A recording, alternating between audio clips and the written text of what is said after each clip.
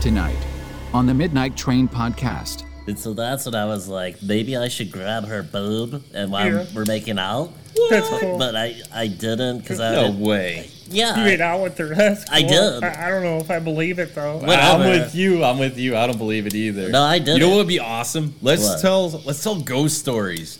Ghost You know what? stories. Let's tell a ghost story about haunted ghost ships. Do you guys know one?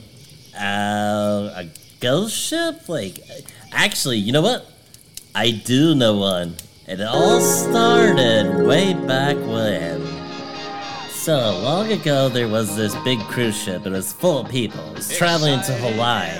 Right. And it was really beautiful scenery, and they were all having sex. Oh, sweet. Yeah, they were all banging like 24/7. They just couldn't stop having lots of sex. Yeah. All the guys were like... Everybody gets it? Yeah, all the guys everyone. were basically grabbing boobs like nonstop. And then all of a sudden, someone gets murdered. Oh, no. And they need to try and figure out who did it.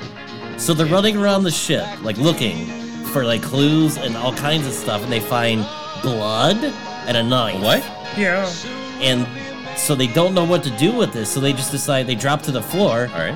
and they just decide to have sex. Oh yeah, like a team. Yeah, like team sex. So they start banging each other, and they're like, well, do we need to find the clues? wow. Yeah. And then they're like, well, no, let's just have sex. So he touches her boob. Now hold on a sec. Wait. Oh, man. It's all this. There's nothing scary about this. It's just a Yeah. bunch of people on a boat having sex. No, That's there was a dumb murder. story. There was That's a murder. so stupid. But there was boob touching and sex, and then there was a murder. Whatever. But actually, I have a story. All right. It's a pretty scary one. It's about a ship. You Oh, know? I'm sure. And actually, it goes like this. All right. So it starts out on the old pirate seas, where the captain, John Robin, is standing at the bow. What? He pulls out a little telescope. To but the find telescope sex, is right? Or cracked boobs? in half. So when he looks into it, he can't really see where he's going, but the telescope magically points to whatever it is he wants. Where the This boobs is are. totally. So then he lifts the telescope up, and it points northeast. This is. He Wait. decides to hoist the sails and set sail to an uncharted area. This is exactly Pirates of the Caribbean, you dumbass. Oh, yeah, it is. No, it's not. Yeah, he's right, it is. Just wait. It gets scary. Okay. So then they finally get to the island, and they find out that they're actually really dead when the moonlight appears. This is They Pirates turn of the into Caribbean. skeletons. This is totally It's Pirates like of the Caribbean. A curse. Yeah. Of the purple pail. No, of the Black Pearl, dumbass. This is Pirates of the Caribbean. Jesus. Yeah, whatever. It is. It totally was. My God, you guys are morons. All right, I'll tell you what. You're I'll a do you one moron. better.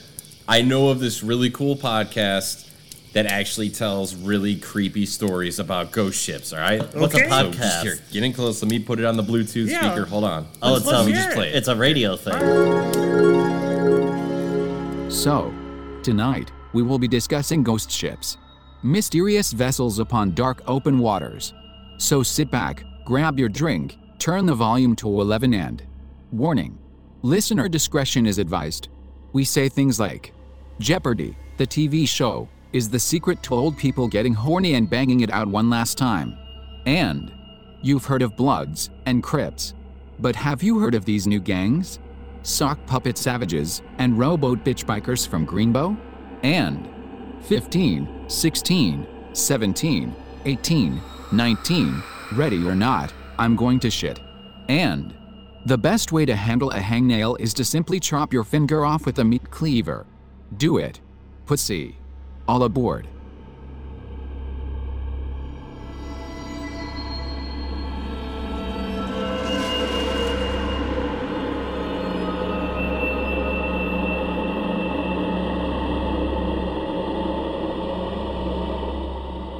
Hello, passengers. Welcome to Season 4, Episode 5 of the Midnight Train podcast, where we bring the dark to light. What's that mean? Well, you motherfuckers know what that means. We make fun of and joke about creepy shit while bringing you as much information on each topic as possible. I'm your host, the conductor of the cryptic, Jonathan Sayer, and with me, as always, is the man that once drop-kicked a chupacabra for a pack of cools. It's Jeff Butchko. How are you, buddy? Hi. How's it going? A pack of cools. Yeah. Yeah. There was a time in my life I'm ashamed of where I smoked cools I went from Misty Slims. Is that what it is? Misty Slims? Virginia Slims. Virginia Slims. Virginia Slims. Yeah. Virginia Slims. To Cools. You know what I mean? You did. Because I felt the flavor. And what made you do that? The flavor. The flavor? Yeah. So, hey, I want to bring some up real quick. Okay. There will not be a word of the day. Okay. And why is that? Because Moody shat all over it. So Moody. there's a petition going right now. It's up to 2 signatures. 2. And one of them is yours? One of them, I support my own cause. Yeah, that's good. I don't know who the other person is. I didn't look it up, but thank you. Okay. Whoever you are. It wasn't me. Not yet. No, I haven't. But I will. I'll sign it. So everybody get on there, sign the petition, and I might do a Kickstarter just to get some extra money to buy some water balloons to throw them at Moody when we win the petition closing. So, that's the end goal. Yeah, it might be a double cause. Ooh, I like that. That's. I apologize if you were looking for word of the day. You're not going to get it.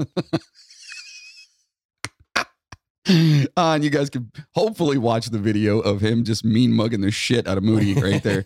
That was pretty funny. Hey, speaking of, with us, of course, the purveyor of the paranormal and the guy who once ran a marathon just to get to Taco Bell before it closed. It's Mr. Moody. Hello. How are you, sir? I'm not bad. First of all, we all know that's a lie because regardless of the situation, I would never run a marathon. So yeah, well, yeah, I guess that's and also true. Taco Bell or no Taco Bell? Yeah, maybe for Taco Bell. Then I'd have to run home really fast the whole way. As far as the word of the day goes, that is not my fault. I fully participated last week. You just didn't know how to use the fucking word properly. So pretty sure let me it's early, by the way. Yeah, we are recording very early today. I'm not fully up yet. Yeah. But you know what? I want to do a quick shout out.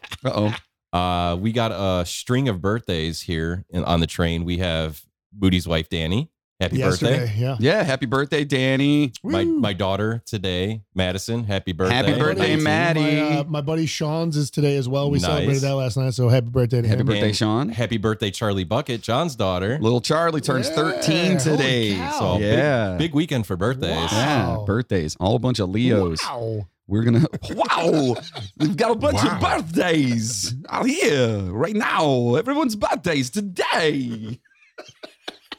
So yeah, happy birthday, all you Leos. I'm one of those too, and we're fucking awesome. You're crazy. I mean, you could say that. Yeah. Well, no, I'm not saying. I didn't say we weren't crazy. The stars don't know what the fuck they're talking about. So you beautiful bunch of dark passengers know that we are just 3 goofballs and assholes that love history and can't get enough of the mysterious. We want you all to know how much it means to us that you're listening to our goofy asses right now. Your reviews and support really do make all the hard work worthwhile. That didn't take long. We're also skipping church right now to do this podcast. That's how dedicated we are. We are skipping church for that. Yeah, church. If you're scared, go to church. Yeah. Do you go to church? Snoop Dogg. No, I don't either. I was going to make a joke, but I got nothing. Yeah. Well, your reviews and your support really do make all the hard work worthwhile. That's the word I was trying to say. In saying that, please stop over to Apple Podcasts or wherever you're listening right now. Give us a 5-star review. You can leave anything you want. And it really, really does help. I hear all these other podcasts talking about that purple icon and how important it is and how much it helps move up the rankings. And, nobody really knows why, but it does. So because Apple is a monopoly. Listen, and if it is and it helps us, fuck it. You know what I mean? Like let's get these reviews on there. Give us 5 stars. It really does help us out a lot. And you can also find us on Spotify by typing the Midnight Train Podcast in their search bar and clicking the follow button. You'll then get each episode as they are released. And iHeartRadio. If you have a smart TV, you can stream the podcast on your app. Are we on Stitcher? Yes, we are on Stitcher. Because I guess if you listen on Stitcher, they have a rating system too that is perfect. Very. We're also on Whistlepoof. That's the new app. Whistlepoof? Pretty good. Yeah. So get on there, give us a 5-star and a review. Whistlepoof. Yeah. You get poofs instead of stars. You know it's gonna be. You get 5 little fart icon. You get 5 poofs. Ah, man, that's hilarious. Someone's going to go in right now and get whistlepoof.com. Please do that. And start your own rating system. Just a little fart icon. You're welcome. Yes, there you go. And Patreon subscribers, You know, get in there and sign up for Patreon. We'll be getting all kinds of special bonus stuff and whatnot, including us talking about the last episode of the 27 Club and basically the conspiracies behind it and just our view on, all the people that were involved in that, all the musicians, whatnot. So make sure you get over there, sign up, and check it out. So in saying that, let's turn down the lights, adjust our seats, grab a drink, and let's get spooky. But first, here's a toast to all of you. It's coffee today.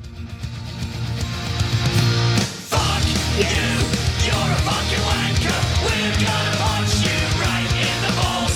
Fuck you with a fucking anchor. I love that song. It's great. And I love that band. They're fucking amazing. I absolutely, and if you guys don't know who that is, that's Ailstorm. Yeah. Not So Hailstorm. Ailstorm. And they are literally a metal pirate band, right? Yeah, they ripped me off from years ago. I do remember Jolly Roger, right? Yep. I remember Jolly Roger. Yeah. I do remember that was I've been trying to- Cole Martinez, wasn't Cole and myself and my buddy Ken was he did some of the vocals for it. Nice. Yeah, it was pirate hardcore. It was it? Did you awesome. guys dress like pirates? We never got past like the 2 songs. Oh, that would have been sweet to kinda- see. We had one song was completely done. The other one we needed vocals on, but it was a good time. Yeah, I know a guy that does singing. If you guys got that track. Who's I'll- that? I don't know. You, Jeff, isn't it you? No, No. no. It's me. It's me. It certainly isn't It's me. me. Yeah. I would definitely like to throw down dude, some I'm of that. trying to find him. I had him for a while. I couldn't find him for years. And then I went back and I Google searched and I found our old fucking MySpace page. It was still there and it still had the songs on it. Nice. So I pulled it up and I like saved it and I tried to I couldn't download them for whatever reason. Wait, MySpace. Yeah, you don't remember. Yeah, it What was, is let me see, MySpace? how can I describe it? Is there anything out there like that today that you could think of, Jeff? No, it's kind of No. like I don't really know. the beginning of Facebook, but more hot topic-y, I guess. Yeah, Is the best way to put it? Dude, that was your life in the 90s. Oh yeah, I remember. Early 2000s. I remember. That was it, man. I remember. It was all, song on my profile page? it was all Trying about to the make- top 8. Trying to make those top 8. Oh, yeah, the top friends. Yeah, Remember that? Top 8. Yeah. Why am I not in your top friends, you son of a bitch? Now go home and get your fucking shine box. There That's it is. right. That's There it right. is. All right, so this week we are getting back to some spooky shit, and we know how much you guys love that spooky shit. We are talking about ghost ships. All right, so the term ghost ship can refer to several things. For starters, it may simply refer to a decommissioned ship of any type that is sitting in a harbor waiting to be scrapped. Poor little lonely ship. Secondly, it may refer to a derelict vessel found adrift in the seas or oceans with its crew missing and or dead. Yep, that's a pretty severe contrast to say the least. A famous example of such vessel would be the Mary Celeste, which we will be discussing here in a little bit. Lastly, it may refer to actual spectral ships seen floating around, scaring the shit out of each other. And that makes me imagine a couple of little ghostly tugboats hiding behind lighthouses and jumping out right as another ship is floating by, causing the latter to drop a lifeboat rather than right there and there. You know what I mean? Like, hey, whoop. Just drops a little lifeboat out of his butt. Anyway. Whizzle poo. A little whistle poo. That's our word of the day right there. It's whistle poo. See, now that's a good one because you could use it any way you want to. It Yes. doesn't matter. Yes, that's right. Like I'm going to take Still doing the petition. a whistle poof right here. Anyway, I digress. So the most notable famous example of this would be the ever popular Flying Dutchman, which we're pretty sure you've heard of, in one form or another. And today, Jack Sparrow. Isn't that a sex thing? the Flying Dutchman. I don't. Is that a No, sex I thing? just- Yeah, it's for people with sex swings. The Flying Dutchman. Yeah. And you just slap water in her face the entire time. It's where the guy gets on the swing and the girl's laying on the bed and the guy he backs up. Swing. Yeah, he swings forward and he's like, "Oh, hey, here it comes," because it's in Dutch. That's what they call it, the Flying Dutchman. Is that how the Dutch say it? Hey, here we go. Here it comes. Are you ready? Yeah. First derail of the night. There it is. Yeah. And by the way, that was actually It's not nighttime either. Well, of the day. It's very morning. It's very morning. That's probably why it is. But we actually had someone ask us to actually have a train crashing sound. And we now have it for you guys. So Got it. there it is. If you listen Ask and closely, you shall receive. that's right. If you listen closely to the very end of the derailment, you can actually hear John's shoes fall to the ground. Go ahead and play it again. Listen to the end. All right.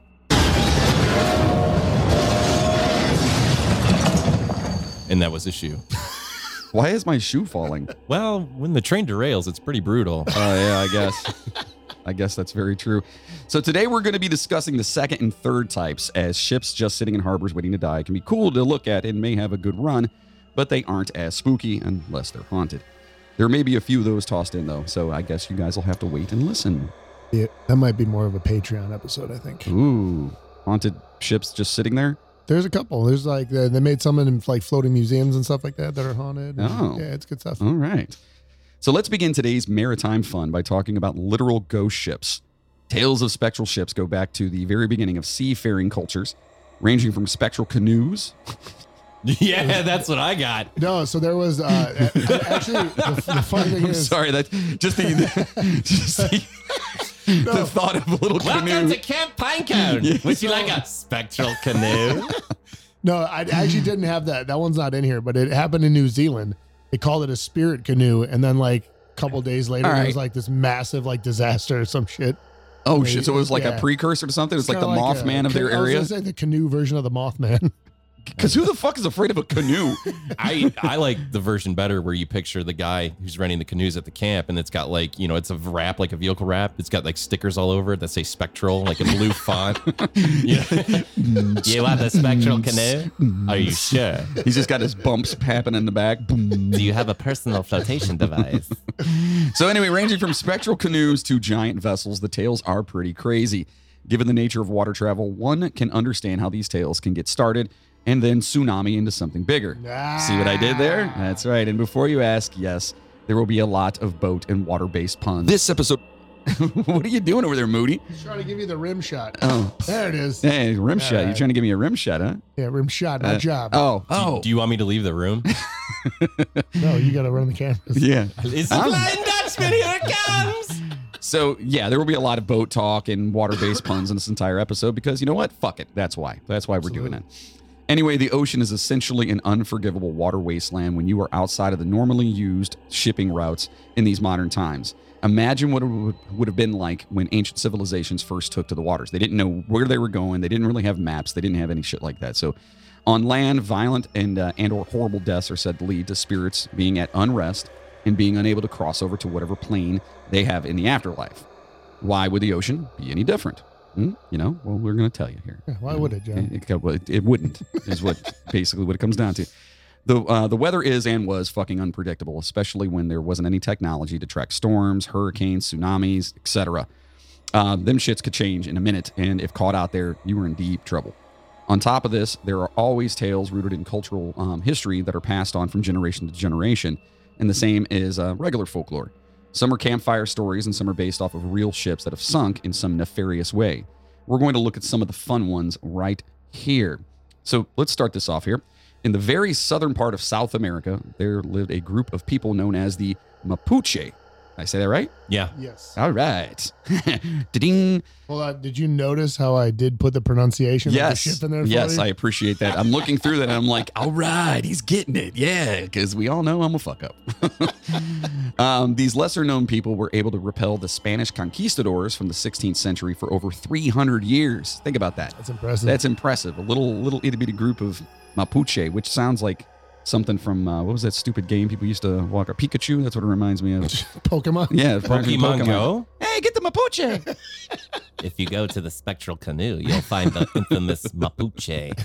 He is the boss, level 23. Exactly.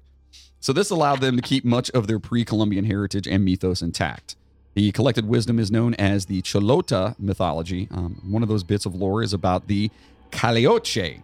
The Calioche is a mythical ghost ship of the North Chilote mythology and local folklore of the Chiloé island in Chile. I think, did you make all this up?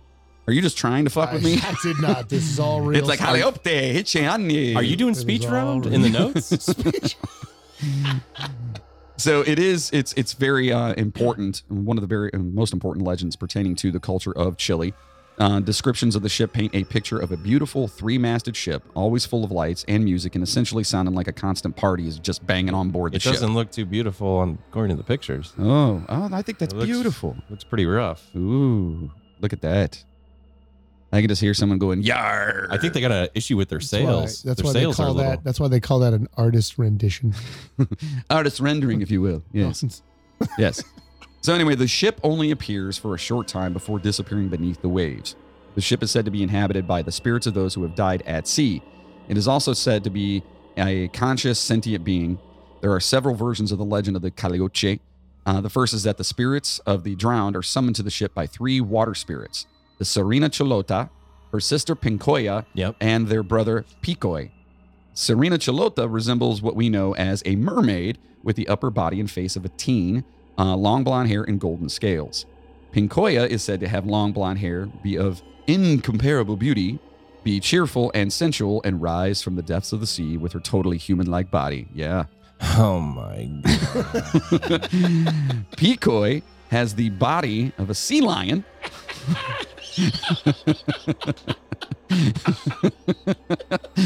There's always got to be the one in the group, you know? There's like a group of girls, and there's always the one that's like, It's not a girl, though. Yeah, and this one, it's the body of a sea lion with golden fur and the face of a strikingly attractive human man with long blonde hair. Hi, guys. But everyone else has got this like great bodies and everything else, and he walks over like. It's like, so essentially, it's me hanging out. They're throwing him salmon. Here you go, Picoy. Here you go.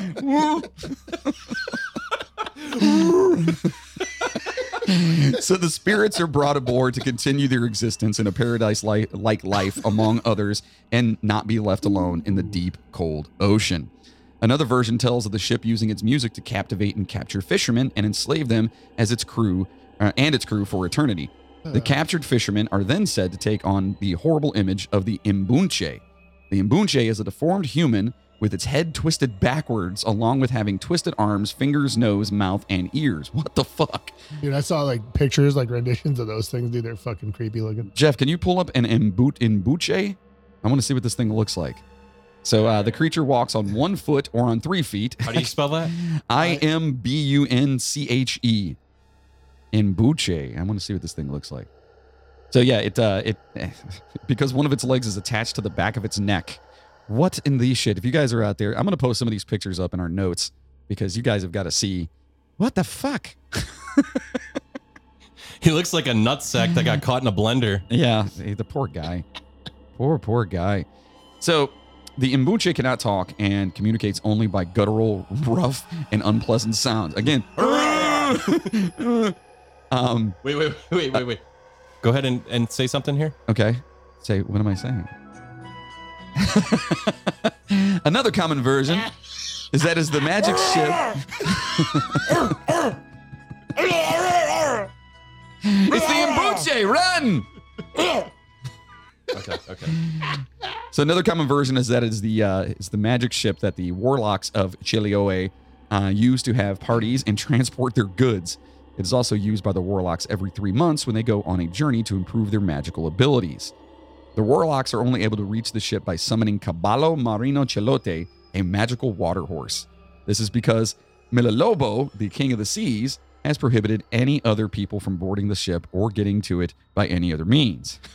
Holy shit. So there is a correlation there because I guess from what I was reading, those Imbunche are apparently they work like as guards for the warlocks. Okay. Supposedly, like the warlocks live in caves, and they can basically. The legend is, well, I don't remember exactly what it is, but basically they take children. Oh, that's wonderful. And turn them into these Imbunche, and they basically, I guess, work as like guards and whatever these caves for the warlocks. So they take the kids and turn them into those fucking weird things? Right. Kind of like Temple of Doom, right? It's sure. Well, Temple of Doom, they took all the kids and made them work in the coal mines for Galima. So, but these weren't coal mines. Well, to each his own. But yeah, so I guess the warlocks, those warlocks that they're talking about would be, they would take the kids, turn them into those, and they would work like as guards or whatever, helpers for the warlocks. So.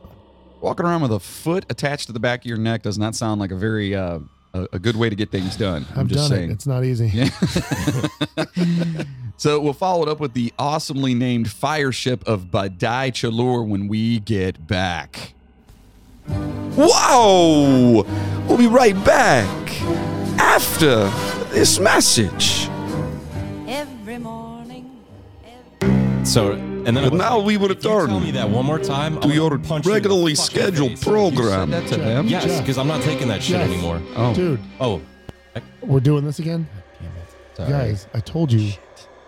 We, All right. we really need that light. That on yeah, air we light. got to get that light. God Yeah, damn. the on-air light. We need to get that.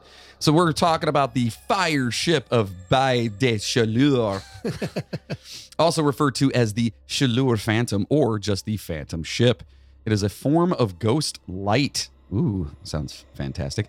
It is an unusual visual phenomenon seen in Bathurst, New Brunswick, Canada. In Canada, eh? Canada. Hey, I love our Canadian folk.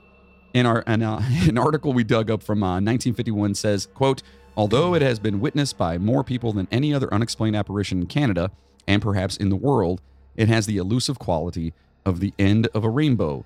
Those who have pursued it says it always remains the same distance away, and those who have studied it through telescopes say a strong lens brings out no details not equally visible to the naked eye. It looks to most like a sailing vessel in flames, end quote.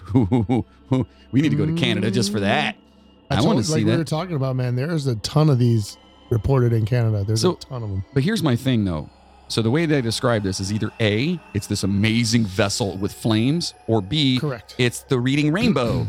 You know what I mean? No. It doesn't look like a rainbow. They're saying it's like when you chase the end of a rainbow and you can never quite get there.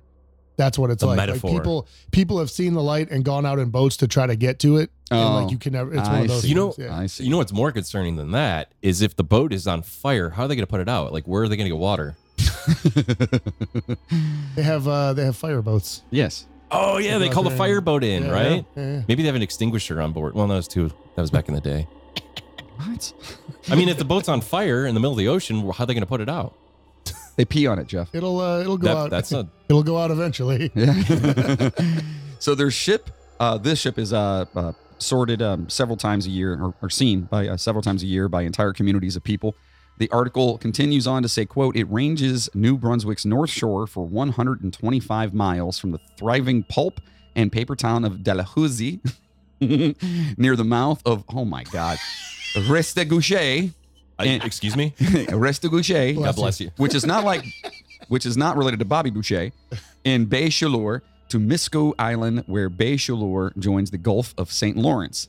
Occasionally, it crosses to the Gaspé coast to visit such centers as Carleton, Bonaventure, and New Carlisle. Jeez, that's a lot of places and words, and holy mac. So it may hover for hours in one spot and gradually fade, or it may glow brilliantly and suddenly vanish, or it may travel over the waves like the wind. Some claim to have seen the fire ship by day, but most evidence indicates it appears only at night. One dark night, when he was still a newcomer, resident P.J. Carroll excitedly telephoned the Royal Canadian Mounted Police saying a schooner was burning a couple of miles from shore. Hey, is this the Mounted Police, eh? Yes. Hootie. What is the problem? There's a schooner. It's not a schooner. It's a sailboat. You better call Wayne Gretzky, eh? Yeah, hey, something's happening out there. He's the only Canadian I know. Jesus. So, quote, Wait a minute. That song you were playing earlier, Celine Dion's Canadian. Could have got Alanis Morissette is too. She is. Yeah. So is I think Ryan Reynolds is Canadian. Really? yeah, Yeah. Ryan Reynolds is Canadian. Brian Adams was Canadian. You know who else is? Wayne Gretzky. Hey! So don't worry, said the officer who answered. It isn't a schooner. If you believe in ghosts, it's a ghost. If you don't believe in ghosts, it's a natural phenomenon. It's the fire ship. You're a stranger here, but you'll get used to it, eh? Can you imagine talking to police officers? Hey, don't worry about it. All right? No, there's a ship Hey. on fire. No. Listen, you're new here, eh? Alright. Yeah. What's wrong? Hey, buddy. There's a Yeah, bad, buddy. ship on fire. Yeah, there's a ship on fire, eh? Yeah. Hey, over. Hey, buddy. He's talking on the radio, right? Yeah. On the phone. On the phone. Oh, my bad. So if you believe in the supernatural explanation, we have some common tales as to the origins of the fire ship. If you don't believe in the supernatural explanation, well, then you're just being a wet blanket, and we don't want you here anyway. So, Aw. yeah. The We first. still, wait. We still want you. Oh yeah, we still want you. Sorry, yeah, I take that back. You yeah. could just, You can download Whistlepoof and put some ratings on there. give us a 5 poofs. Yeah, the five poof rating. So the first tale is concerning a Portuguese captain arriving on the shores of Heron Island in 1501. So Sorry. It was fresh in my mind. I had to put it out there. So upon his second trip to the island to capture native, oh my God, Micmac, yeah. the native Micmac people for the slave trade, he was tortured and killed by the locals for what he'd done. A year later, his brother came looking for him and was also attacked by the locals. Their ship caught fire and they jumped into the waters and swore to haunt the bay for 1,000 years. And I haunt you! I'll get you! Wait, does that mean we have to die? Ah, fuck. In several eyewitness reports from early settlers on Heron Island, most notably the Pettigrew family, the ship is most often seen on the north side of the island during the full moon. Victims, both Micmac and Portuguese of the sinking, reportedly washed up on the shores of the island and were buried in shallow graves at French Woods, a low-lying area at the west tip of the island.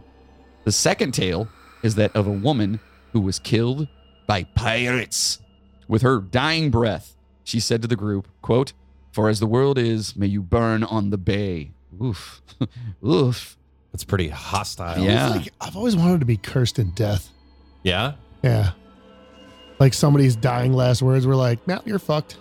For the rest of your life, I'm going to haunt you." Moody, I'm pretty sure we were cursed in birth. So, yeah, there's that. What if we're already dead? Like the Sixth Sense. I see Canadian people. Why don't you want to go to your room, Billy? Because there's Micmac. Micmac everywhere. He keeps talking about this Micmac. I don't know what that is. So the last take goes a little something like this. Sailors aboard a ship heading to sea in bad weather feared they would die and blamed their bad luck on one of their own whom they'd murdered. When the ship caught fire, it was told that it was Catholic blood reaping its vengeance.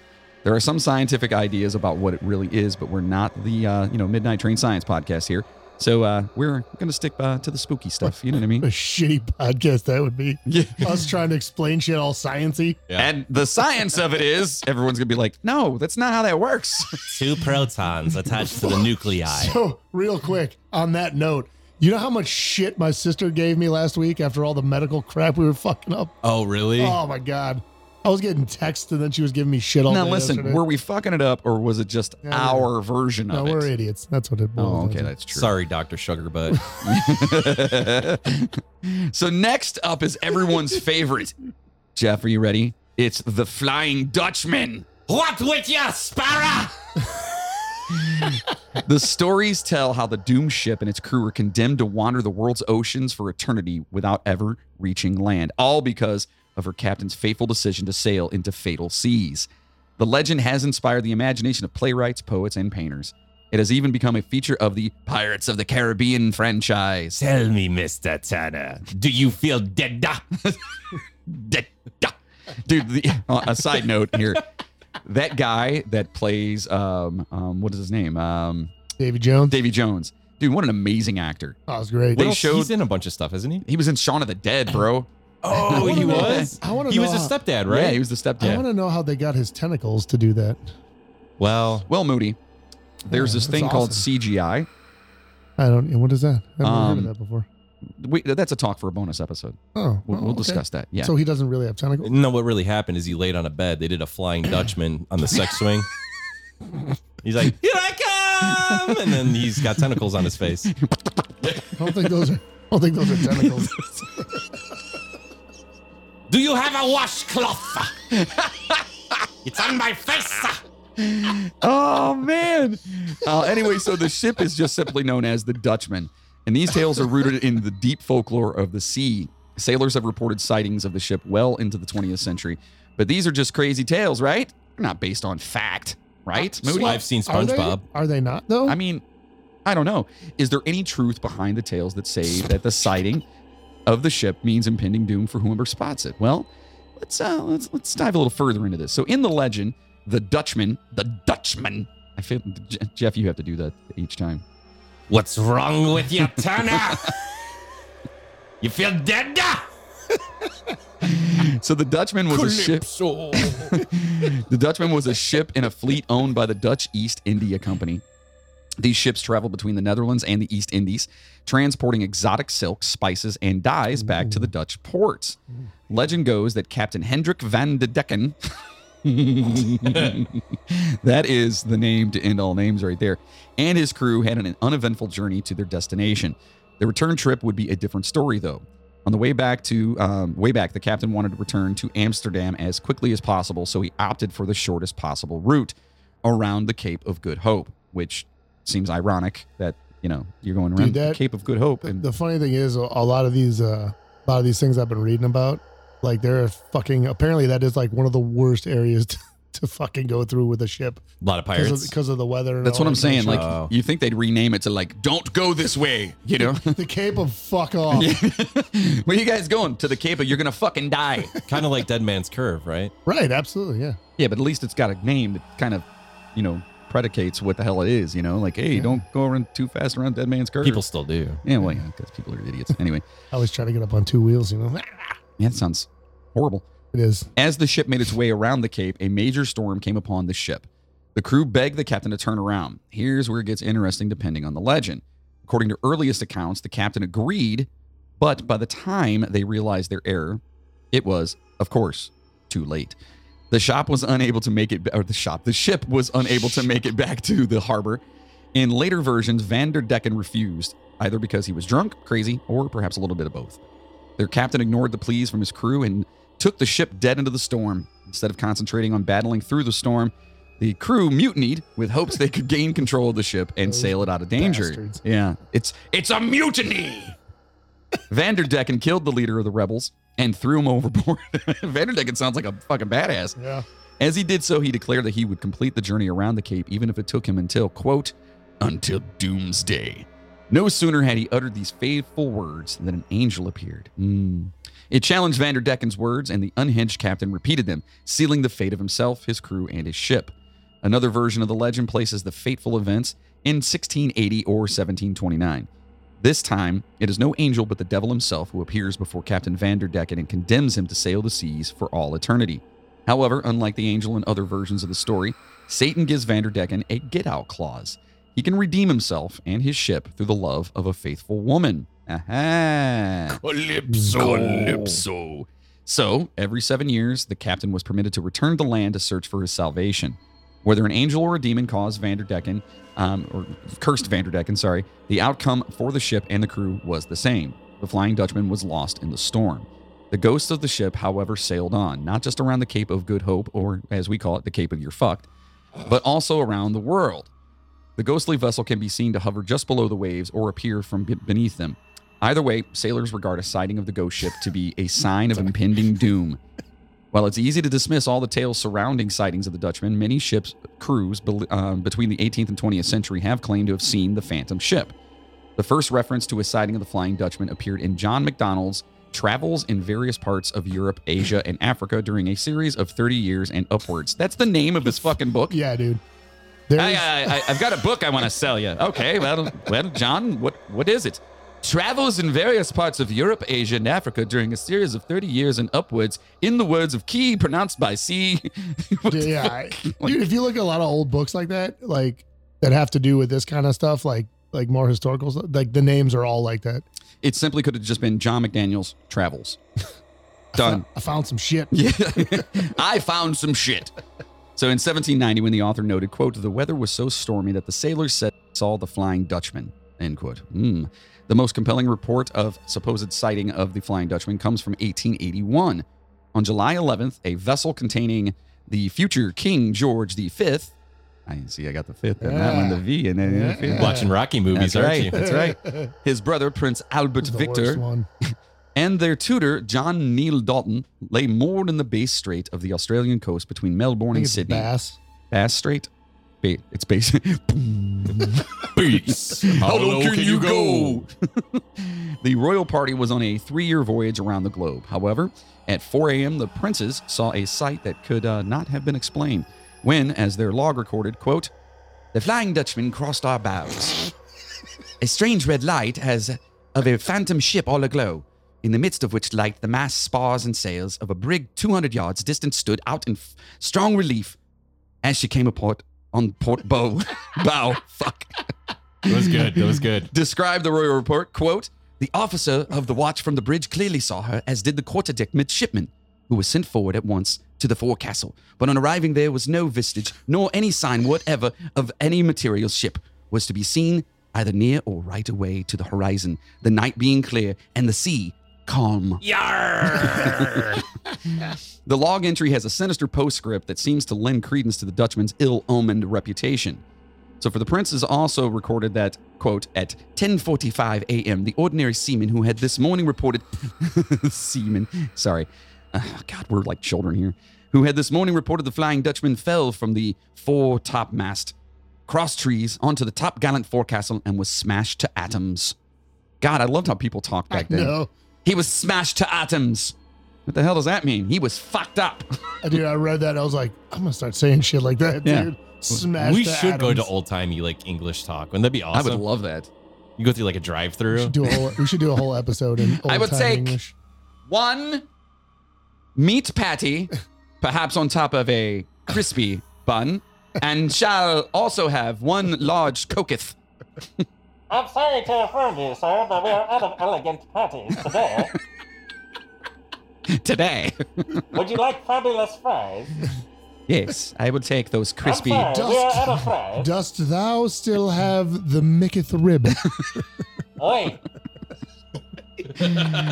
So according to historycollection.com, the source for most of the Dutchman info, in 1939, beachgoers saw the Dutchman for the penultimate time. What the fuck? So I had to look that up because I'm a moron. That's a word? Penultimate means second to last. Why didn't you just There's put a that word in for there? that? Because I like. Oh, it's a quote, Because man. I like the word penultimate. And It's you one just of my like new to see me favorites. struggle. I Means appreciate second it. to last. Second to last. Okay, so the Dutchman saw for the second to last time on the South African coast, the British South Africa annual drew upon local newspaper stories to report how, quote, "with uncanny volition, the ship sailed steadily on as the Glencairn Beach the Glencairn Beach people stood about keenly discussing the whys and wherefores of the vessel. Just as the excitement reached its climax, however, the mystery ship vanished into thin air as strangely as it had come. It had come with its seamen. This is starting to get a little bit dirty. I don't know Sexual episode. Yeah, I don't know how I feel about this. So 3 years later, 4 witnesses saw the Dutchman sail into Table Bay off of Cape Town. It vanished, never to be seen again. A real-life sea captain named Hendrik Vanderdecken does not seem to have existed. How do you like that? So Mr. Vanderdecken hasn't existed. So some sources have attempted to link Vanderdecken to the 17th century Dutch captain Bernard Falk. Is it Falk or Foke? I'd go with fuck. Yeah. Make way for Bernard, Mr. Fuck. Fuck. It's Bernard Falk. Fuck. Whose suspiciously great sea voyages between Java and the Netherlands led to rumors that he was in league with the devil. This link, however, is as much a thing of conjecture as the legend. Whatever the case for the Dutchman, the tales have been around for a long time and have ensured many, many works of art, music, and film. Truly, one of the classic tales of the seas. Whoa! We'll be right back after this message. This episode of the Midnight Train podcast is sponsored by Voodoo Vodka. 20 times distilled, made from pure cane sugar, and handcrafted right here in Ohio. Vodka can be smooth, and Voodoo proves it. Drink it straight, chilled, or in your favorite mixed drink. Ask for it wherever you buy your favorite liquors, or head over to voodoo.com and subscribe to their mailing list. While you're there, pick up some Voodoo merchandise and use the promo code Midnight Train Podcast, all one word, to get 10% off your entire order. That's Voodoo, VOUDOUX.com. Promo code Midnight Train Podcast for 10% off. And you can now buy this delicious vodka online. So order some today and drink with us whenever you listen to the show. Voodoo Vodka, it's magic. And now we will return to your regularly scheduled program. Thank you for letting me know. Sure. You're welcome. I got it this time. Yeah, it was good. Good. It was something about crabs this time, is that right? Yeah, it was crabs. He was talking about his crab. Farm. Crab farm. Yeah. Oh, okay, good. Crab farm. So now we are actually talking about another ship coming up here, and this one is the SS Valencia. Talking about ships today? Shit, yeah, we are. Did you not know that? No, I just got here. I thought it was airplanes. No, we're talking about ships. So the SS Valencia was an iron-hulled passenger steamer built for the Red D line for service between Venezuela and New York City. She was built in 1882 by William Cramp and Sons, and 1 year after the construction of her sister ship Caracas. Now, she was a 1,598-ton vessel, originally 1,200 tons, 252 feet in length. That's a big motherfucking ship. That's what she said. Yep. That's what she said. In 1897, Valencia was deliberately attacked by the Spanish cruiser Reina Mercedes off of Guantanamo Bay, Cuba. The next year, she became a coastal passenger liner on the U.S. West Coast and served periodically in the Spanish-American War as a troop ship to the Philippines. Valencia was wrecked off of Cape Beale, which is near Cloos on the west coast of Vancouver. Doesn't get any easier, does it? Cloos on the west coast of Vancouver Island, British Columbia, on January 22nd, 1906. Since her sinking killed 100 people, including all of the women and children aboard, some classify the wreck of Valencia as the worst maritime disaster in the graveyard of the Pacific, which is a famously treacherous area off the coast, or the southwest coast of Vancouver Island. Valencia's dramatic end has made her the subject of several local rumors and ghost stories. 6 months after the sinking, local native indigenous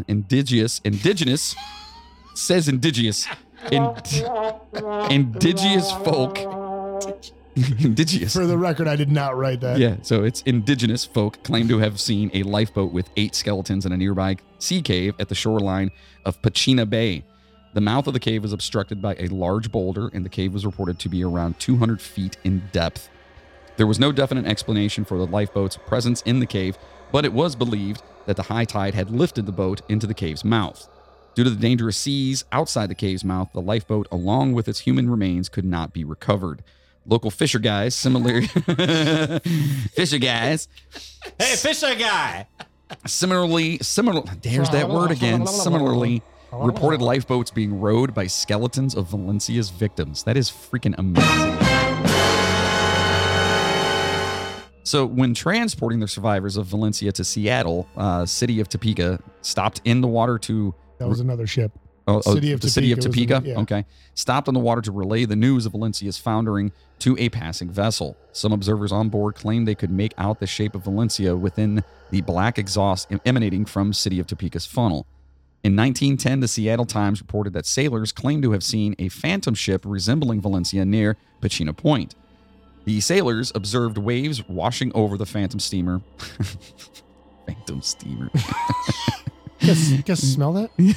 I don't see anything. Yeah, dude, what? It smells like shit out here. It's at least 3 whistle poofs. At I least don't 3. see anything, though. It's like it's a phantom steamer. Yeah, it's a phantom steamer. As human figures held onto the ship's rigging for dear life. Similar apparitions were reported for years following the disaster. One of the lifeboats from Valencia was found adrift in 1933, 27 years after its wreck. 27! See, their number comes back. There it is. Yeah, see? That kind of shit, though, that is cool to me. Oh, yeah, how it just resurfaced. And, yeah, like all of a sudden it's like, oh, look, there's this fucking weird, oh my God, what the fuck? Like in the Goonies when the ship comes out of the rocks at the end? Yeah. Well, the funny thing is, I mean, I guess it's not funny, but there was a couple other stories that I didn't put in here that it's the same kind of thing. Like the ships go down and like they don't see the crew or anything like that. And then like 15, 20, 30 years later, they find a fucking lifeboat like washed ashore somewhere. Yeah, that's crazy. It's like, that's insane, man. I also like too, like when I saw a story not too long ago that some couple was just walking along the beach or something like that, and they found part of a ship from like the 1780s. Yeah, that's awesome. It just some random weird part of it or whatever. That's, to me, that's freaking amazing. That's crazy. Well, You know that's what I mean? easy. You know what that happes? The Kraken takes a shit and it eventually comes up to surface. And The old Kraken washes takes a ashore. whistle poof. It takes a Yeah. whistle poof and it bubbles up. And that's where geysers come from. Now you guys have learned. So Water spouts. water spots, yeah. So the HMS Eurydice was launched in 1843 as a 921-ton, 26-gun frigate. Frigate. Frigate. Frigate. Frigate. Considered to be one of the finest vessels in the Royal Navy. In 1876, she underwent a routine refit at J. White's shipyard at Cowes and was considered to still be in top condition after her recommissioning in Portsmouth. As wooden warships were being replaced by iron ships in the frontline fleet, she was converted into a training vessel under the command of Captain Hare. In the spring of 1877, HMS Eurydice crossed the Atlantic in only 16 days, which apparently that was good. Is that good? At the time, yeah. I guess. Yeah, okay. Apparently I handling. don't think they would mention it if it wasn't. apparently handling perfectly. She arrived off the Isle of Wight on March 22nd at 1500 as Bonchurch Coast Guard Station recorded, quote, "Sailing hard for Spithead, moving fast under plain sail, studded sails on fore and main, bonnets and skyscrapers," end quote. By 1540, she was sailing alongside Sandown Bay. That's time, by the way. Time-wise, yeah, maritime time. So you know. Yeah. It was which would be right around 340. 340. Yeah. It was reported that there were 2 vessels in the area. A fishing boat captained by Mr. Colnut. Hey, Colnut, get the Spithead ready. Aye, Captain. It sucks, man. We had to change our name. We had to change our name. What did it used to be? Fire Dick? Fire Dick. No, it's Colnut. So returning to Shanklin and the schooner Emma under Captain Jenkins. The story goes that 20 minutes later, a sudden heavy squall accompanied by a blinding snowstorm came from the bay. Mr. Colnut, the perfect storm. Yeah, put in under Culver Cliff and Captain Jenkins reefed his sails. Yet according to eyewitnesses, the Eurydice continued at full sail with her gun ports open before disappearing in the midst of the blizzard. The reasoning behind this course of action has never been resolved. It is possible that Captain Hare thought the Navy training vessel could weather the storm, but the Eurydice went down fast. The frigate, was blown to face southeast and was toppled onto its starboard side, where the sea apparently entered through her still open gun ports. Yeah, why would they have those open? I don't know, man. Yeah. Well, you never know when you're going to have to shoot somebody. Yeah, I guess. Okay, right. There was no time to launch any lifeboats, and most of the crew were below deck. Ventnor residents are thought to have been standing on the cliffs, dumbstruck at the scale of the accident, which would never have been expected on such a calm day. In less than 10 minutes, the squall had passed. The wind had died down, but all that could be seen of the Eurydice was, quote, the masts and top hampers, which are the upper sails and rigging, showing above the water just about 2 miles off the island. Wow, that's fucked up. When the blizzard ended, the schooner Emma returned to pick up survivors. Of the 5 she rescued from the waters, only 2, Sidney Fletcher and Benjamin Cudiford. Cudiford? Cootie. What's your name? Cootifoot. Survived by the time they reached Ventnor Cottage Hospital. One of the 2 survivors stated that Captain Hare ordered the sails to be taken in, yet it was impossible to obey the order in the storm when the snow was so thick that it was impossible to see. I get it. So he basically told everyone, hey, bring in the sails or whatever, but it was like such a nasty-ass storm they couldn't get to it in time. So it pushed them over. Yeah. Yeah, it's fucked I up. also like how the one dude is just Captain Jenkins. The other guy, everyone else has names. They're like, and Captain Jenkins. Hey, Mr. Jenkins, how are you? That's Captain to you. All right. Maybe that's his name. It is. Maybe Captain's Maybe a cool his name. name is Captain. That's my dog's name. I know. That's Maybe a it's cool name. Capitan. El Capitan. The rest of the crew were thought to have been carried down with the ship, dying of exposure in the freezing waters. Why is that funny? El Capitan Jenkins. The loss of HMS Eurydice has never been satisfactorily explained. One of the witnesses to the disaster was a young Winston Churchill, Boom. who was at Ventnor with his family at the time. The wreck was refuted later. Refloated. Oh, refloated. They brought it back. Oh, up. they got it back up. Okay. Later the following September and returned to Portsmouth Dockyard, but had been so badly damaged underwater that she was broken up. An inquiry found that the vessel had sunk through stress of weather and that the officers and crew were blameless. With the loss of a large number of local men and boys so close to their home port, a relief fund totaling 23,040 pounds was raised for many of the dependents of those who were actually lost in the accident. So I guess after they like pulled the ship apart or whatever, there's a couple spots like they have the anchor.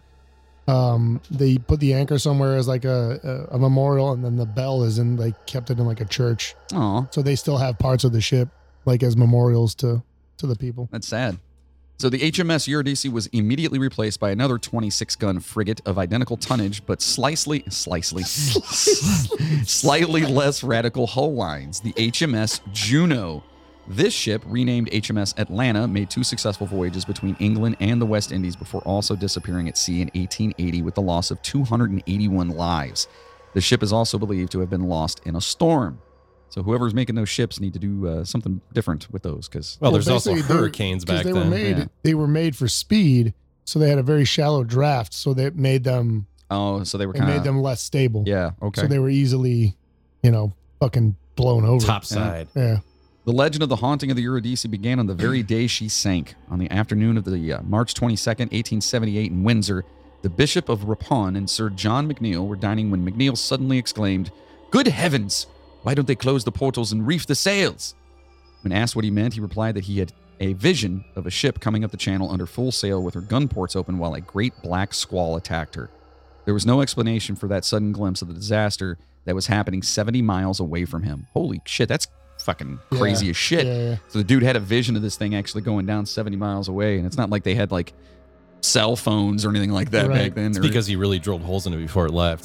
He had one of them little twist drills from back in the day. He's like, he's like, I'll share that. I'm psychic. Bishop, guess what I did? You'll never guess. Hmm. That ship is gonna sink. Mark my words. I have a secret. So sailors and visitors are also said to have witnessed sightings of a ghost ship off the Isle of Wight. All reported a tall three-mast ship with gun ports open sailing into the Sandown before suddenly disappearing from view. Many of these were blamed on freak reflections of light on mist. Yet in the 1930s, Commander Lipscomb was in command of a submarine which was forced to take evasive action to avoid striking a full-rigged ship, the type that was no longer in service around the Isle of Wight at that time. When they looked again, it promptly vanished. Prince Edward reportedly saw the ship while filming an ITV documentary in 1998. In 1898, Sherlock Holmes author Sir Arthur Conan Arthur Conan Doyle, who was a resident of Southsea at the time, put pen to paper and wrote a powerful poem about the catastrophe called The Homecoming of the Eurydice. And no, that's not Sir Arthur Conan the Barbarian Doyle. And this is why we don't let you have notes. I make them better though. All right, so if you like that portion of the show, we definitely have more here. So we leave the realm of the spectral for more earthly tales. Next up is another classification of ghost ships. These are ships that have been found wandering the seas with either no crew left to be found or crews found dead on board with no explanation as to why. If a ship gets abandoned or the crew succumbs to something terrible and the ship drifts outside of shipping lanes, the current can take it and keep it out of sight, sailing for years and years and years. And they say these things happen all the time. Oh yeah. Some get caught in ice. Carnival frozen. Cruise. Dude, ships. They talk about ships. They have one do that? disappeared. Yeah. It disappeared completely with like, I don't know, it's like 780 passengers on board and it's never been found. A Carnival cruise ship. Yeah. Okay. But they talk about a lot of the research I was doing. They talked about that, and like there's so many stories of ships that disappeared and then they just like wash up on a fucking Just beach out of nowhere. like 40, 50 years later. Like what the fuck? Yeah, because I mean, truthfully, like it says here, though, some get caught in ice and frozen for years until they make their way free and float back to civilization. And whatever the case is, it's downright creepy to think about a ship sailing around on, with no crew and worse, a dead crew. Let's freaking think about. I mean, it's fucking insane to me. So it's crazy, man. yeah, so we'll start off things here with someone we mentioned earlier, the Mary Celeste. On November 7th, 1872, the 282-ton brigantine Mary Celeste set sail from New York Harbor on its way to Genoa, Italy. On board were the ship's captain, Benjamin S. Briggs, his wife Sarah, and their 2-year-old daughter Sophia, along with 8 crew members. Less than a month later, on December 5th, a passing British ship called Di Grazia spotted the Mary Celeste at full sail and adrift about 400 miles east of the Azores with no sign of the Azores. captain. I said that. And no sign of the captain, his family, or any of the crew. Aside from several feet of water in the hold and a missing lifeboat, the ship was undamaged and loaded with 6 months' worth of food and water. Mary Celeste had a shadowy past. Originally christened Amazon, it was given a new name after a series of mishaps. To Prime. To Prime.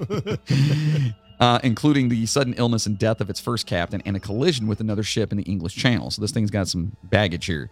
An investigation into whether to grant payment by its insurers to the Di Grazia crew for salvaging the ghost ship found no evidence of foul play. The Mary Celeste would sail under different owners for 12 years before its last captain deliberately ran it aground in Haiti as part of an attempted insurance fraud. That's pretty awesome. Back in the day, they had that. Yeah. Oh yeah. Do you have boat that's coverage? So what they were talking about earlier. I'll take the extra boat coverage if you don't mind. So what they were talking about earlier when they said the investigation saw no evidence of foul play, they didn't want to pay the crew of the other ship that towed it in because they thought that ship found the Mary Celeste, got on board, killed everybody, threw them overboard, and then towed the ship in saying they found it. Oh. So they were supposed to get something like, at the time, it was like 46 grand, which was a fucking ton of money back then. Right. But they only ended up giving them like a fifth of that because they still weren't sure. They were like, we'll give you this, but we don't know what the hell happened, so we're not giving you the whole value. So yeah, why would an experienced captain such as Briggs or his sailors abandon a perfectly sound ship? Theories over the years. Yeah, it's a great question, Moody. It is. Theories over the years have ranged from mutiny and pirate attack to assault by giant octopus or sea monster. I see. You guys never fucking believe me. The Kraken! There it Dude, is. that's Seattle. Seattle's new hockey team is the Seattle Kraken. Yeah, I saw their awesome, their logo and It's shit. great. Yeah, that's pretty awesome. So theories over the years, like I said octopus or sea monster, while the more scientifically minded proposed an explosion caused by fumes from the 1,700 barrels of crude alcohol in the ship's hold. Think about that. Like, that would definitely cause some problems. It would. Some of these have been pretty much ruled out. Given the condition of the ship and its cargo, piracy and explosion were not thought to be viable excuses. Also ruled out were sea monsters for obvious reasons. A more likely scenario is that Captain Briggs erroneously believed his ship was taking on too much water and was about to sink. This theory was supported by the fact that the sounding rod used to determine the amount of water in the hold was discovered on deck, suggesting that it had been used just before the ship was abandoned. In addition, one of the ship's pumps showed signs of trouble, and it was disassembled. Ooh, it's crazy. A faulty... Go ahead. I was going to say, so I guess that apparently the trip before this one, they were hauling coal. And they're saying that the coal, the dust and all the shit from the coal got inside of one of the pumps and fucked the pump up. Oh, okay. And they found it taken apart on the ship. Oh. So, yeah. Well, a faulty reading of the sounding rod and an ineffective pump could have led Captain Briggs to believe the ship was foundering and ordered it abandoned. Do you think if Isaiah was on that ship, he would know that it was the sounding rod? Like, the captain would be like, does anybody have a clue of what could be wrong? I saw him outside. Hey, Isaiah, come in here. Hey, fellas, how's it going in there? What we talk about today? Jeff's- Thank you for having me in here. It's been quite a It's while. good to see you. Jeff's got a question We for need you. to know, All right, Jeffrey. when you were on the pirate ship way back in the day, Right, and the captain asked you what was wrong with the sound rod, right. Sounding rod. Sounding rod. How did you determine that? Well, you take it and you hide it up in the air real high like, and you just put it to your ear. Yeah. That way, if you hear the problems on the ship, it'll come and it'll reverberate and into your brain stem, and then you know whether or not there's chocolate in the mess hall. So there's it's like a diagnosis machine, basically? Yeah, but it's kind of simple, Jeffrey. It's not the normal kind you normally do. How long did it take you to fix it? All right, we're good. See you later. I never did fix it, to be honest. We're good. Okay, well, thanks for having me, fellas. I Bye. appreciate See you it. later, Isaiah. Have a good one. Fucking Isaiah. Jesus. Stop bringing him in here if you don't want to talk. I like how he just waits outside every episode. He just hangs out, dude. I Yeah. saw him outside earlier when we got here. I was That's like, what he yeah, all does. right. He's like a guard or something. So they're saying that the faulty reading of the sounding rod and an ineffective pump could have led him to, again, abandon the ship. A mishap may have then occurred in the longboat, causing all to perish. Whatever actually happened remains one of the biggest maritime mysteries in history. Whoa! We'll be right back after this message. Every morning. This episode of the Midnight Train podcast is sponsored by Ace's Depot Bar and Grill. Ace's Depot is not your typical corner bar. Conveniently located in beautiful and historic Olmsted Falls, Ohio, Ace's Depot has raised the bar in hospitality, pub fare, and craft beer. Their vast menu and business information is available at aces-depot.com. So stop in, grab a delicious gourmet burger or handcrafted pizza, and wash it down with one of their over 75 beers. Because at Ace's Depot Bar and Grill, when you're here, you're family. And now we return to your regularly scheduled program. All right, so next. Two in a row. Good job, man. Yeah, Jeff, you're doing great. Yeah, I'm paying attention this time. So this No next one, the next one is the SV Seabird, or just Seabird, was a merchant brig under the command of John Huxham or Husham. Yep. In 1750 or 1760, the ship grounded herself at Easton's Beach, Rhode Island. Her longboat was missing, and she had been returning from a voyage to the Honduras and was expected in Newport that day. The ship was apparently abandoned in sight of land. Coffee was actually boiling on the galley stove and drifted off course. The only living things found on the ship were a dog and a cat. 1 week after the Seabird arrived, it vanished, and like its crew, the Seabird was never seen again.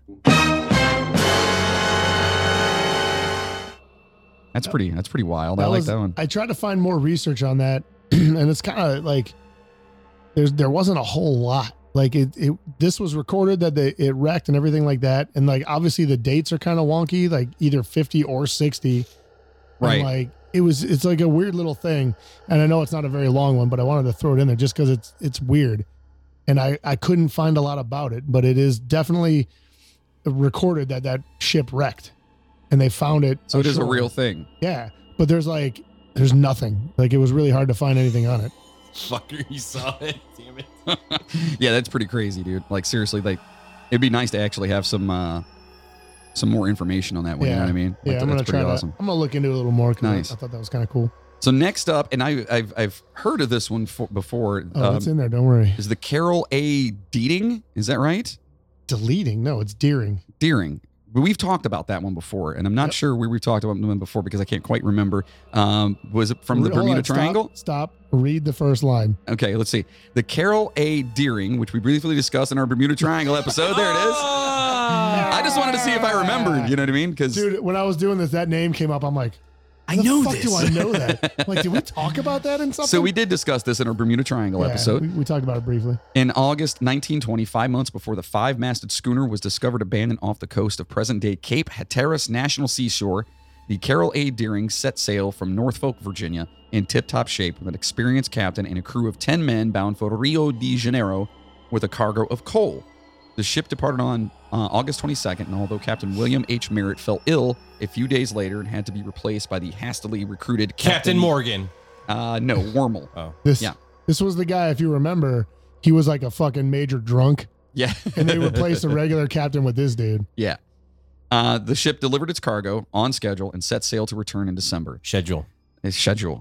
A light ship keeper named Captain Jacobson aboard the Cape Lookout lightship in North Carolina sighted the vessel bound for its home port on January 29th, 1921.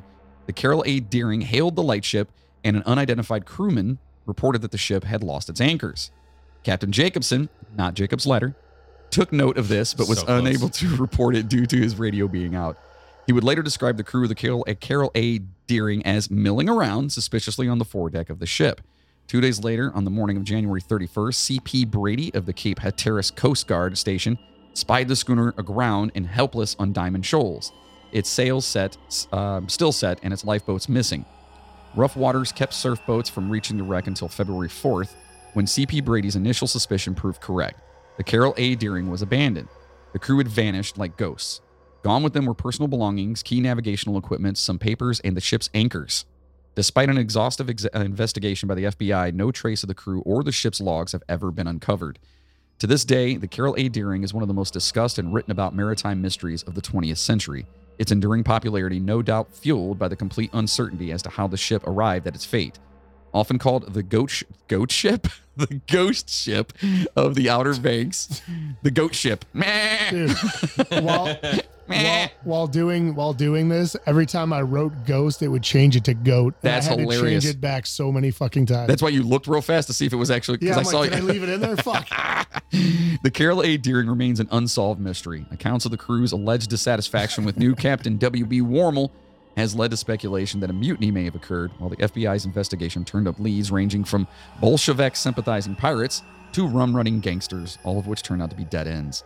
Some people have suggested that the notorious Bermuda Triangle was to blame, like we discussed in our episode about the Bermuda Triangle. I forgot to, I actually deleted the first line of the next one that actually tells, it just goes into the story without saying anything about what the ship is. Okay, and so what is this next ship we're talking about? It is called the Orang Medan. The orangutan? Orangutan. It's called the Orang Medan. this is probably my favorite story of all of them. Orangadang, Sorry. So according to the story, at some point of time in or around June of 1947, and others list the approximate date as early February of 1948, two American vessels navigating the Straits of Malacca. Malacca.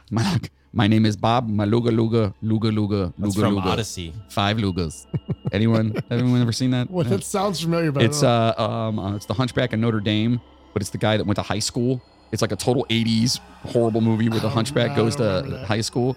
It's so stupid. Anyway, the city of Baltimore and the Silver Star, among others passing by, picked up. Look at the name ships after cities. Yeah. The Straits of Malacca, the city of Baltimore, and the Silver Star, among others passing by, picked up several distress messages from the nearby Dutch merchant ship, the Orang Medan. A radio operator aboard the troubled vessel sent the following message in Morse code. Quote, SOS from Orang Medan. We float. All officers, including the captain, dead in the chart room and on the bridge. Probably whole of crew dead. And down here, you'll float too. Sorry, I had to do it. The second I saw that we float, I was like, oh, shit. Yeah. So, yeah, that's a pretty messed up Morse code there. There's more. A few confused dots and dashes of Morse code later, 2 words came through clearly. They were, I die. He did. He did. I say you, he did. He did. The Colonel. I say you, he did. What's the matter with you? Then, after that chilling message, there was nothing more heard of. When the Silver Star crew eventually located and boarded the apparently undamaged Orang Medan in an attempt at a rescue, the ship was found littered with corpses, including the carcass of a dog. Oh, man, they gotta kill a dog? It may have just died. You'll see. Yeah. We'll find out, maybe. Maybe. With the dead bodies found sprawled on their backs, the frozen and allegedly badly frightened faces of the deceased upturned to the sun above with mouths gaping open and eyes staring straight ahead, with the corpses resembling horrible caricatures. No survivors were located and no visible signs of injuries on the dead bodies were observed. So it's like The Ring, the movie The Ring. Right, that's what I'm envisioning on this. Yeah. Just as the ship was to be prepared for a tow by the Silver Star to a nearby port, a fire then suddenly broke out in the ship's number 4 cargo hold. Oh, damn it. I know, right? Forcing the boarding party to hastily... Number 4. It's always number 4. Forcing the boarding party to hastily evacuate the doomed Dutch freighter, thus preventing any further investigations to be carried out. Soon after, the Orang Medan was witnessed exploding before finally sinking. Holy shit. Yeah, it's a... Some hypothesize that the Orang Medan might have been involved in smuggling operations of chemical substances such as a combination of potassium cyanide and nitroglycerin. Oops. Yeah.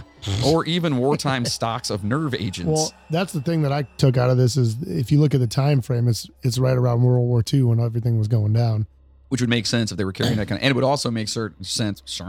It would make sense that how everybody was killed or died.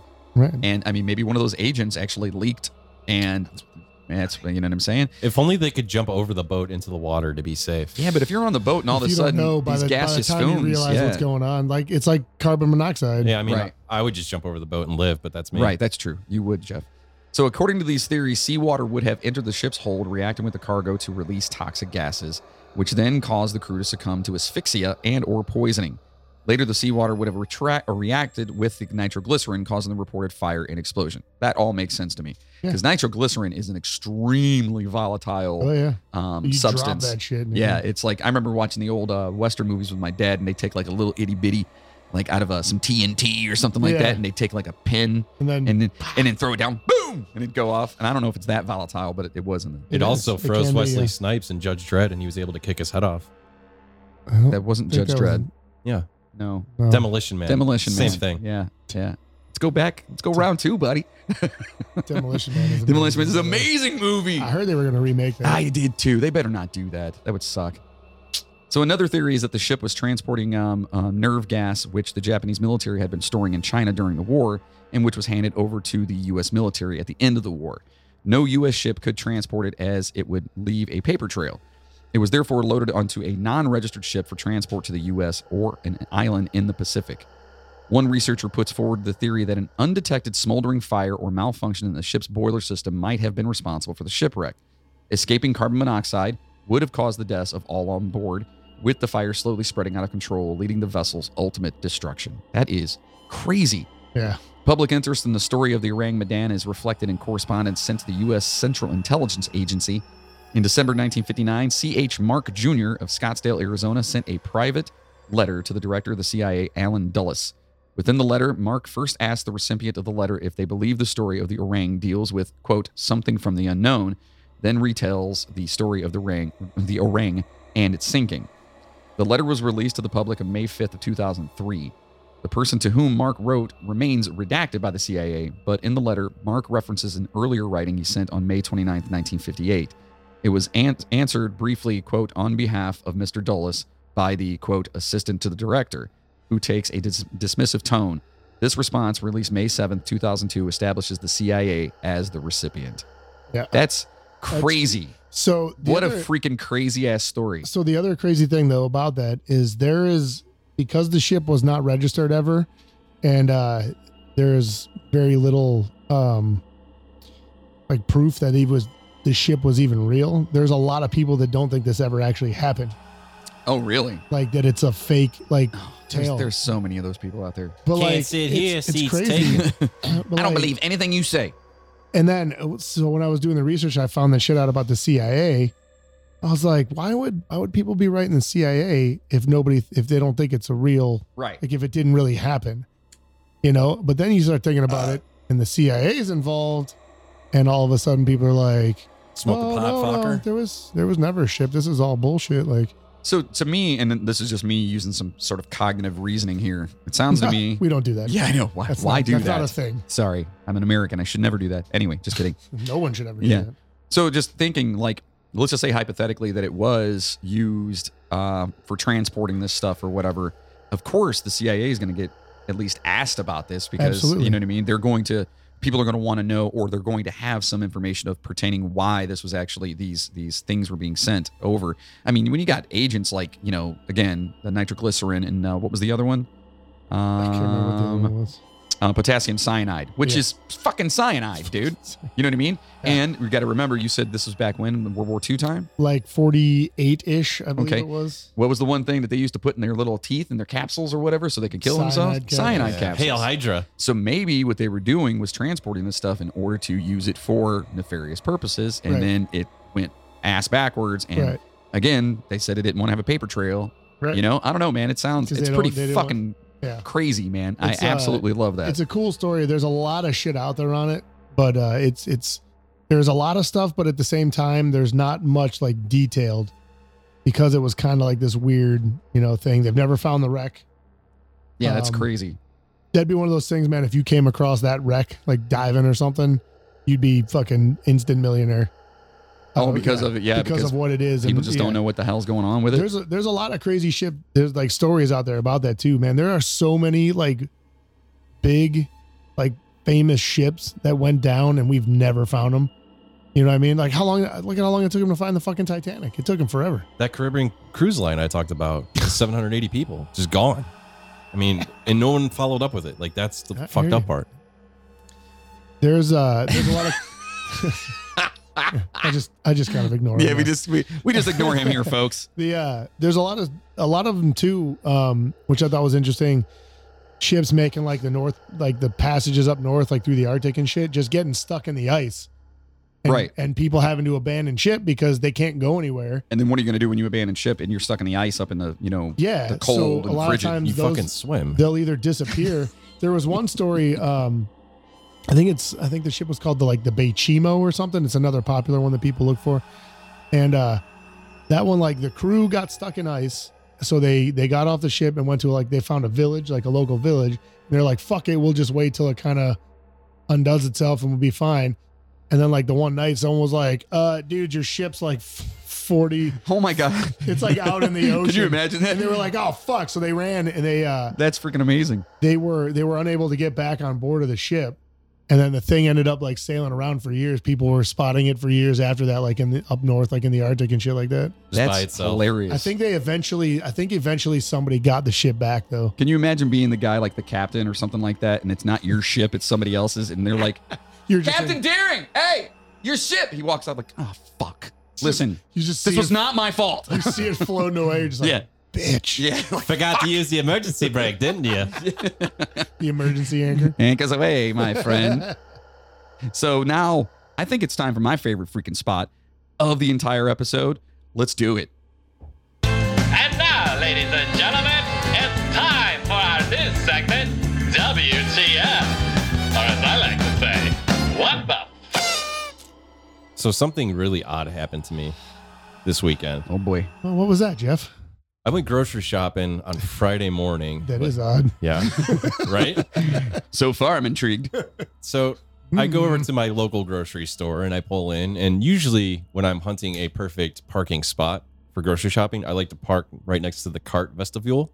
Oh, so yeah, me too. I love you it. can Okay. unload Yeah, and yeah. just walk over, put the cart in, be done. Which is funny because a lot of people actually don't like parking there because they're afraid they're going to get their car hit with a cart. Yeah, but no one puts the fucking carts back. I think you're pretty safe. Yeah, Yeah. that's true. Okay.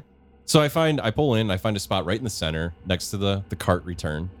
And there's a white Ford Ranger truck and then an open spot and then the cart vestibule, right? Very nice. So I pull in and plenty of room, like, you know, inside the yellow lines by like a half a foot. Get out, do my shopping. About a half hour later, I come out, loading up my groceries, and this guy approaches me in overhauls, okay, with a mask Were on. you in your Jeep as well? Yeah. So that doesn't take up very much space anyway. No, it's small. So the guy approaches me and he's like, "Hey, buddy, you got a minute?" And I'm thinking, "Oh, here we go." I'm like, "Yeah, what's up?" And I'm loading my groceries in.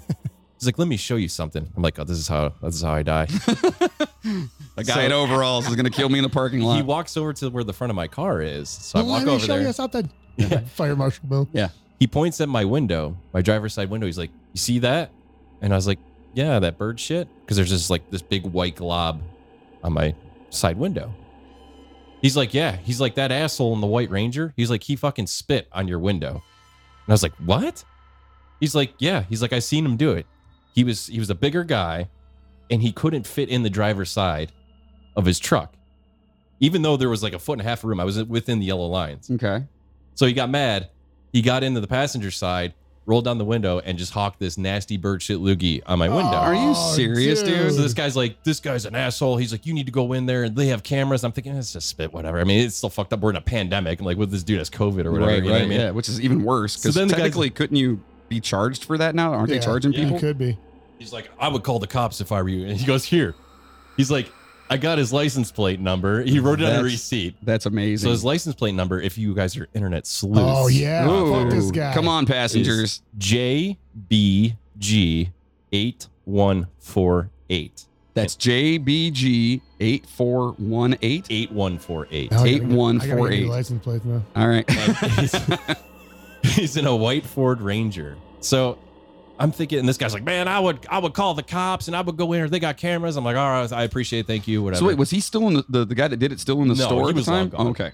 So I'm like, "Man, this is fucked up." And it looked like bird shit. Like I've never seen a hawker like that. You know what I mean? It's like, wow. That's, I'm sure if the guy couldn't fit into his fucking car, he was that big. He was probably not in the greatest. And he of probably health. saved up quite a bit to do that too. So he's probably sitting there like, you know what I mean? So I'm thinking, like, you know what? I'm not going to fat shame this guy and I'm not going to do any of that. You know what? I'm thinking I'm going to give him the benefit of the doubt. I'm thinking maybe this guy likes food and he likes the position that he's in. You know, maybe he's comfortable. Maybe he's like, "Well, fuck it. I'm going to eat and I'm going to look the way I want to look." And, you know, I was cool with that. So I'm thinking, you know, how could I turn this into a positive? So I got a hold of my buddies at Mushmouth Records and I was like, Oh, "Listen, nice. I was like, guys, do you have any like jams about eating food? Because I feel like this guy needs a playlist for like when he's munching on all his goodies. You know what I mean?" Right. So they're like, "Well, here, they sent me this." Mushmouth Records presents jams you could really stuff your face to. How about delicious tracks like Chocolate Syrup by Tay Zandé? Chocolate syrup. Pour it on everything you eat. Chocolate syrup. It's so good you put it on everything. Chocolate syrup. I don't know why I sing about this now. Chocolate syrup. Put it on your ice cream and everything. Chocolate syrup. Or perhaps you want to jam out to the weekend. Take another bite.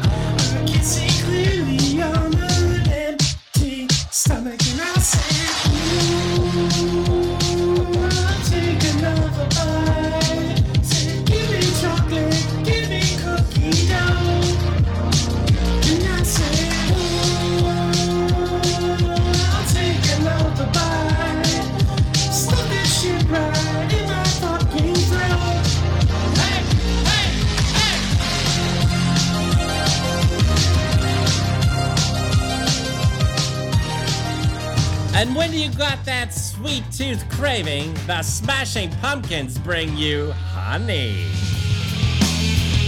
Little brown golden bear, it's a bottle of dreams, yeah.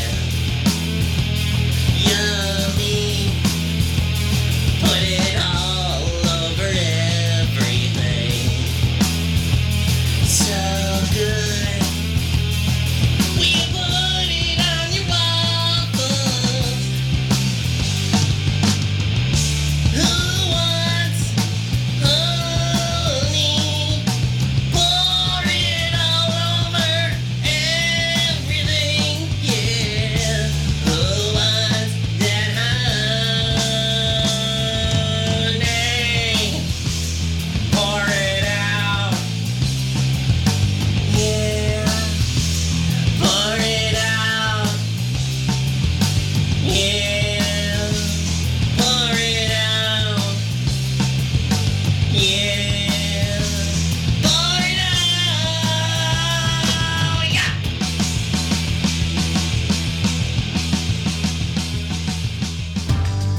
Stop! You're under arrest from the police. Every slice you take.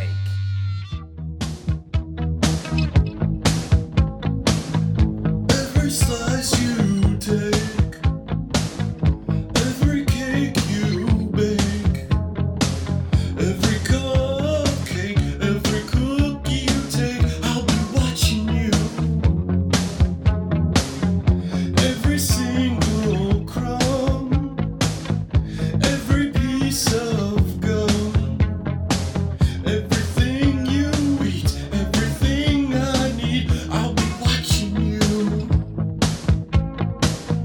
Oh, can't you see? I'm hungry. All I want is some cake and everything that you bake. All I need is food in my belly too. But you eat everything and there's nothing left for fucking me.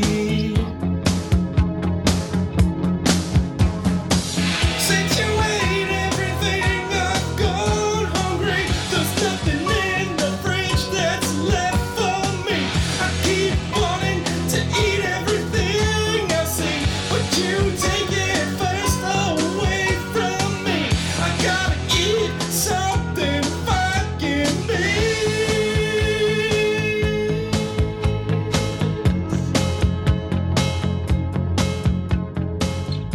There's nothing more hearty than meatloaf, sandwiched by the dashboard lights. Stop right now! I am fucking hungry. Before you go any further, will you feed me? Will you put in my belly and you feed me? I need some cupcakes and cookies for the rest of my life. If I don't get them now, I'm gonna fucking cry. I wanna eat right now. Will you feed me? Will you give me lots of chocolate and cookies and pudding and put it all on a plate for me? I wanna shovel inside my mouth, you see, 'cause I'm hungry. I gotta know right now. Will you feed me? Will you feed me forever? What's it gonna be, boy? Baby, let me eat on it. Let me eat on it. I'll give you an answer when I'm hungry. Let me feed on it. Baby, let me feed on it. Let me eat on it. I'll give you an answer when I'm hungry. And bacon, sausage, pancakes, and everything. Let me shovel it in, put it inside of my belly. Oh, I'm fucking hungry. And since we lost our number one artist, Alanis Morissette, we've since replaced it with Lady Gaga, Chocolate Cake.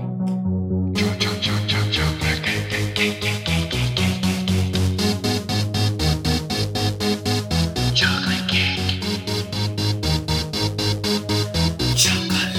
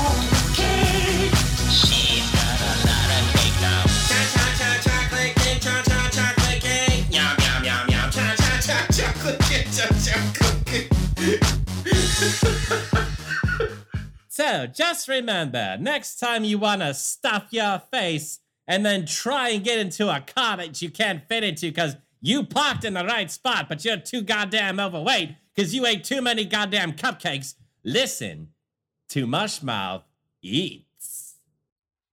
So that's for that guy. Everybody's got to have some jams, right? That's his. What happened at the end of that Lady Gaga song? She was She sounded like she was having too much fun. That's what it sounded like. Is that like the unedited, just the unedited version? No, I lost my shit. Dude. I left it in there because it was just, I don't know. Dude, it's like cha-cha-cha chocolate cake, chocolate. It was too funny. Oh, that's amazing. All right, passengers, listen. We hope you've enjoyed your ride on Ghost Ships. Woo! All right, so listen, you guys keep on voting on there too, because we've got all kinds of cool shit that we want you guys to, pick. And if you got ideas, man, send them over to us. You know what I mean? Because we'd love to hear what you guys, want us to do next. And like I said, we've got the You Pick the Episode button on our Facebook page. And don't forget to sign up over on the group, because the group is expanding and it is so much fun. I've actually been... Oh, good for you. I've been enjoying it quite awesomely lately. I just want to take a really quick second to apologize. Too late. Oh. Sorry, go ahead. I'm sorry. I'll kill you. I just kill you, Leonard Nimoy. I am temporarily off of Facebook, so I apologize for not being around on the forum. Were you banned? No, nothing like that. I'm just taking a break. Oh yeah, I wish I could too.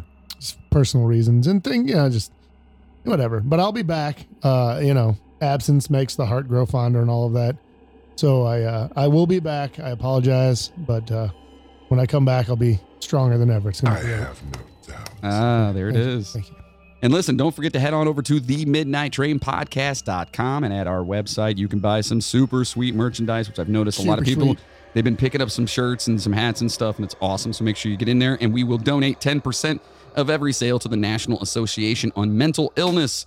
If you or someone you know is struggling with any mental health issues, call the NAMI, and that's NAMI, helpline at 1-800-950-6264. The National Suicide Prevention Lifeline at 1-800-273-8255, or in a crisis, text NAMI to 741-741, because mental health is no joke. Take care of yourselves, folks, especially right now. Shit's fucking weird out here. So do what you got to do. Take care of yourself. And don't forget to send us all your creepy little stuffs, your little shits, your cards, your crazy dolls. If you're out at a freaking garage sale and you happen to come across something that would be on that you think we'd like to have here at the train station, send that to The Midnight Train Podcast, P.O. Box 38206, Olmsted Falls, Ohio. That's Olmsted Falls, Ohio 44138. And listeners keep asking how they can keep the steam in our engines. Well, you know what? If you like what you hear from us, consider being a producer of the show by heading over to themidnighttrainpodcast.com and clicking on the Patreon button. For as little as $5 a month, you can get all kinds of cool shit. Like a custom shirt, custom poster, custom sticker, bonus episodes, and a lot more. So if you're a diehard Midnight Train fan and you want to help produce this motherfucker, our Patreon is for you. For those of you that would rather just leave a one-time donation to help us out, you can send that over to PayPal and use the email address, themidnighttrainpodcast@gmail.com. Also, you can easily like, subscribe, and rate us on your favorite podcast platform. And most importantly, share the Midnight Train to everyone. Make sure you're subscribing on our YouTube channel as well. It takes only a couple of minutes, and word of mouth is how we're going to get more passengers on this train and continue to bring you guys weekly episodes. We honestly can't thank you guys enough for all the love and support we get from you. Truthfully, you passengers keep this motherfucker moving. So thank you guys all so much for listening. And as we always do at the end of the episode here is the list of all you amazing, amazing passengers, all right? So a big fucking Midnight Train shout out to... Where's my drum roll? Fuck, sorry. Motherfucker. There it is. To Kevin, Matt, Diana, Christopher, Jacqueline, Katie, Michaela, Tommy Pizza Box, the Sister Skeleton. Make sure you check out the Sister Skeleton podcast wherever you listen to podcasts. Riley, Diane, Alina, Stephanie, Julie, Laura, Cynthia, Kirsten, Dawn, Nicola, Chanel, Alex, Emily Ann, Son of Vasco, Alicia, Frandipai, Danny, Melissa, Grace, Stormy, Eva, Rob at the Fun Box podcast. Sorry, Rob. Funbacks. Make sure you check them out. Those guys are actually really fucking cool. That's the Fun Box podcast. Melissa, Wayne, Victoria, Hager, Sean, Chainsaw, Jigsaw, Bill's son, Colin, Todd, David V, Justin K, Juan, Belen, Ken and Brad at Voodoo Vodka, Chef Kevin, Katie, Davey, our Mexican Vato, and a very special thank you to our producers, Chad Flint, Cheryl Pierce, Chris McLeod, Christina Skelton, Jessica Bartolome, Bill Birch, and Samantha Pickworth. Woo! Yeah, if you want your... Beautiful. Beautifully done. That was perfect. I'm pretty sure you meant to do what, Moody? I meant to do this. Yay, that's for all of you guys. Even though some of you, the banjo is probably even more fitting. So that's okay, because that's fitting for me. And if you guys want your name to be mentioned on the show, sign up as a member on our website or become a Patreon producer. All right. So guys, you have anything you guys want to say? Don't post about the movie Ghost Ship. It was terrible. It was a waste of film. Hold on real quick. I do want to say this, though, since you brought that up. The movie is not great, but the opening scene is one of my favorite opening scenes of all time. Really? I fucking love it. It's great, dude. It's great. In a good movie, it would have been even better. You got to take it apart from the rest of the movie. You're right. It's awesome, dude. All right, so I have not actually... I don't remember the movie. I've seen it, but I don't remember the movie. The opening scene is like pretty much the only redeeming quality of the movie. All right. So, Moody, you got anything else you want to say? I don't know. I'm sorry. I didn't mean to interrupt Jeff. If you have anything else, please. No, I'm good. Okay. Sign the petition. Got 2 signatures currently. We need at least 30. Okay, you don't need to sign the petition because I never put the kibosh on the word of the day. I'm pretty sure, though, we did pretty well with the Whizzlefuff or whatever it is. Whizzlepoof.